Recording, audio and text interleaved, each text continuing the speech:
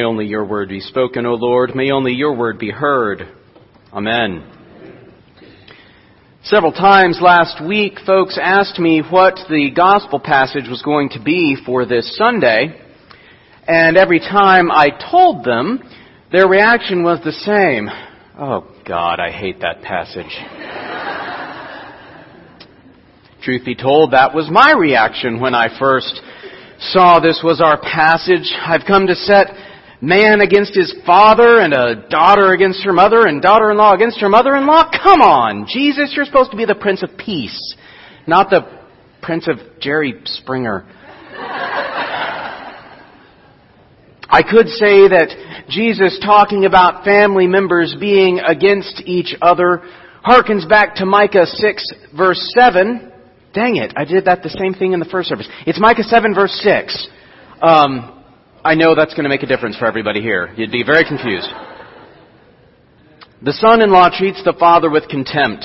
The daughter rises up against her mother, and the daughter-in-law against her mother-in-law. So obviously, this passage was in Jesus' mind when he was speaking to his disciples. But in the context, what was going on with Micah was things in Israel had gotten so bad, the people had strayed so far from God's ways, that he was describing the way things were. Families were against each other. Children were treating their parents with contempt. So it would be a little disingenuous to say that Jesus was just trying to remind people of Scripture. He didn't say that children were treating their parents badly. He was saying that because of him, because of Jesus, because of people believing in him and following his teachings, parents and children were going to turn against one another.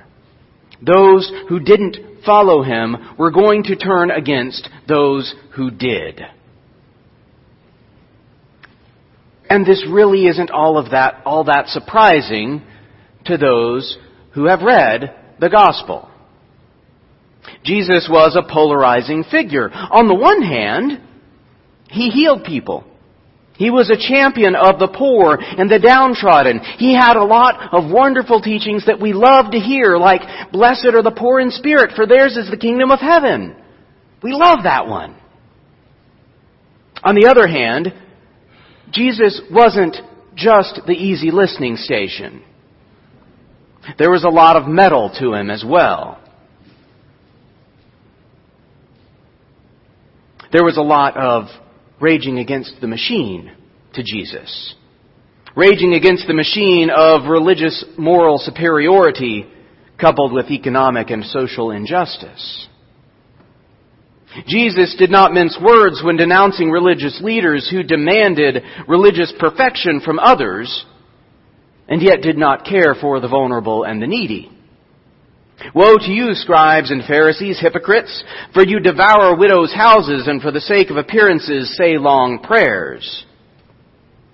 Woe to you, scribes and Pharisees, because y'all are supposed to be using the money given to you by others to help people who have a hard time getting by. And instead, you're demanding as a religious duty money even from those who are having a hard time in order to beautify the temple. Do you really think God is going to be pleased with a pretty building while his people are suffering?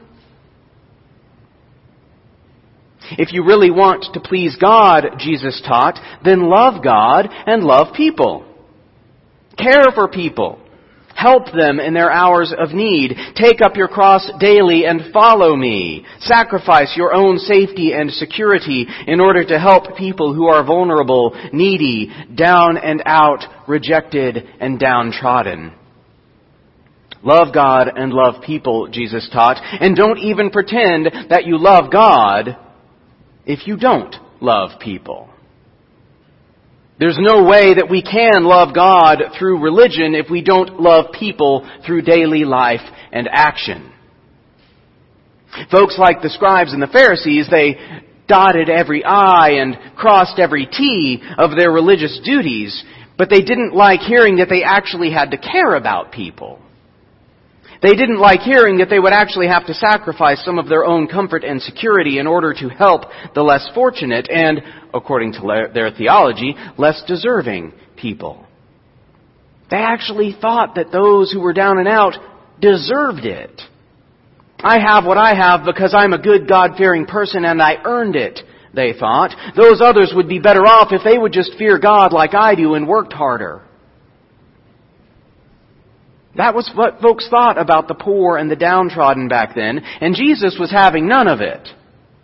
No, guys, the kingdom of God belongs to them too.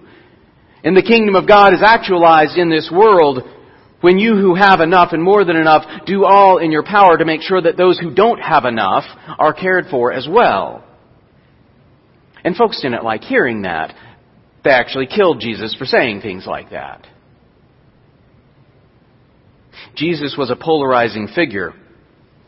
And folks who really engaged with Jesus either loved him or were pretty turned off by what he said and did. He claimed to be God.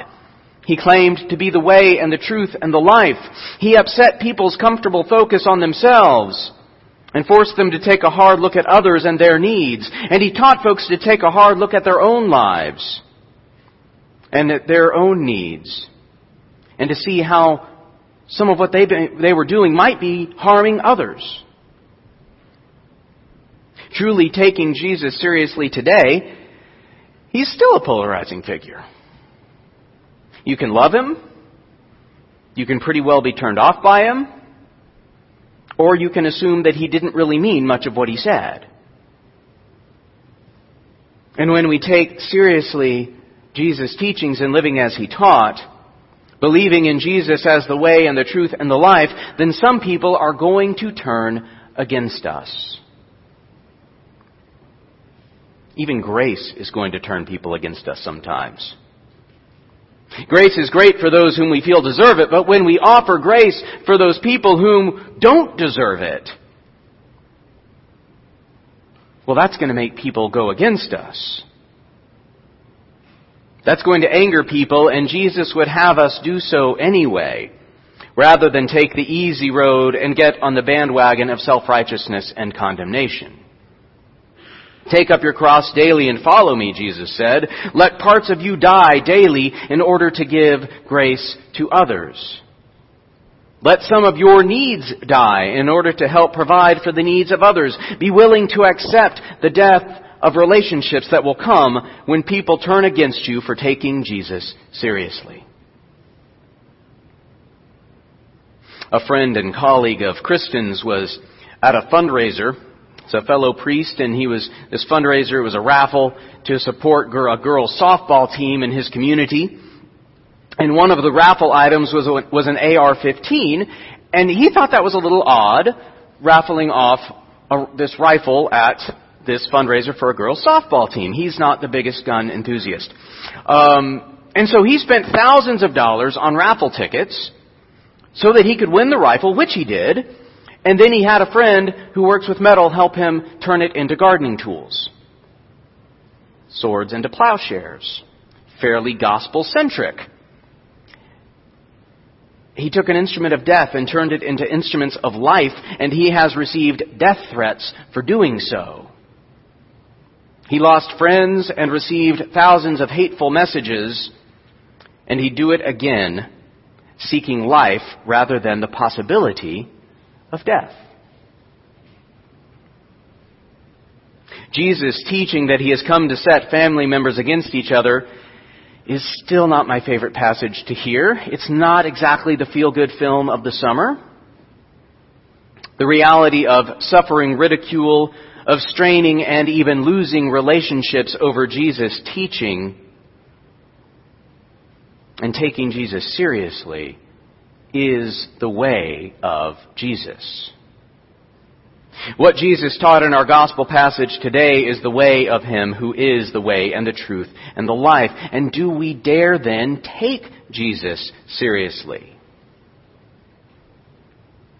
And I think about what the world would be like if we do, and the changes in the world when we and other Christians in mass, in huge numbers, acknowledge and share in our faith in Jesus. not through religious moral superiority while ignoring the needs of others, but through living and sharing our faith in Jesus by daily sacrificing greatly for the sake of others. That's life following the way of Jesus. That's life in the Jesus movement. And it's darn hard. And as if I think about this passage and think only about myself, then I don't want to hear Jesus' words. But when I think about others, then I want to hear more of His words. When I think about others and their needs, I want Jesus' words to change me. When I think about others, I find hope and joy.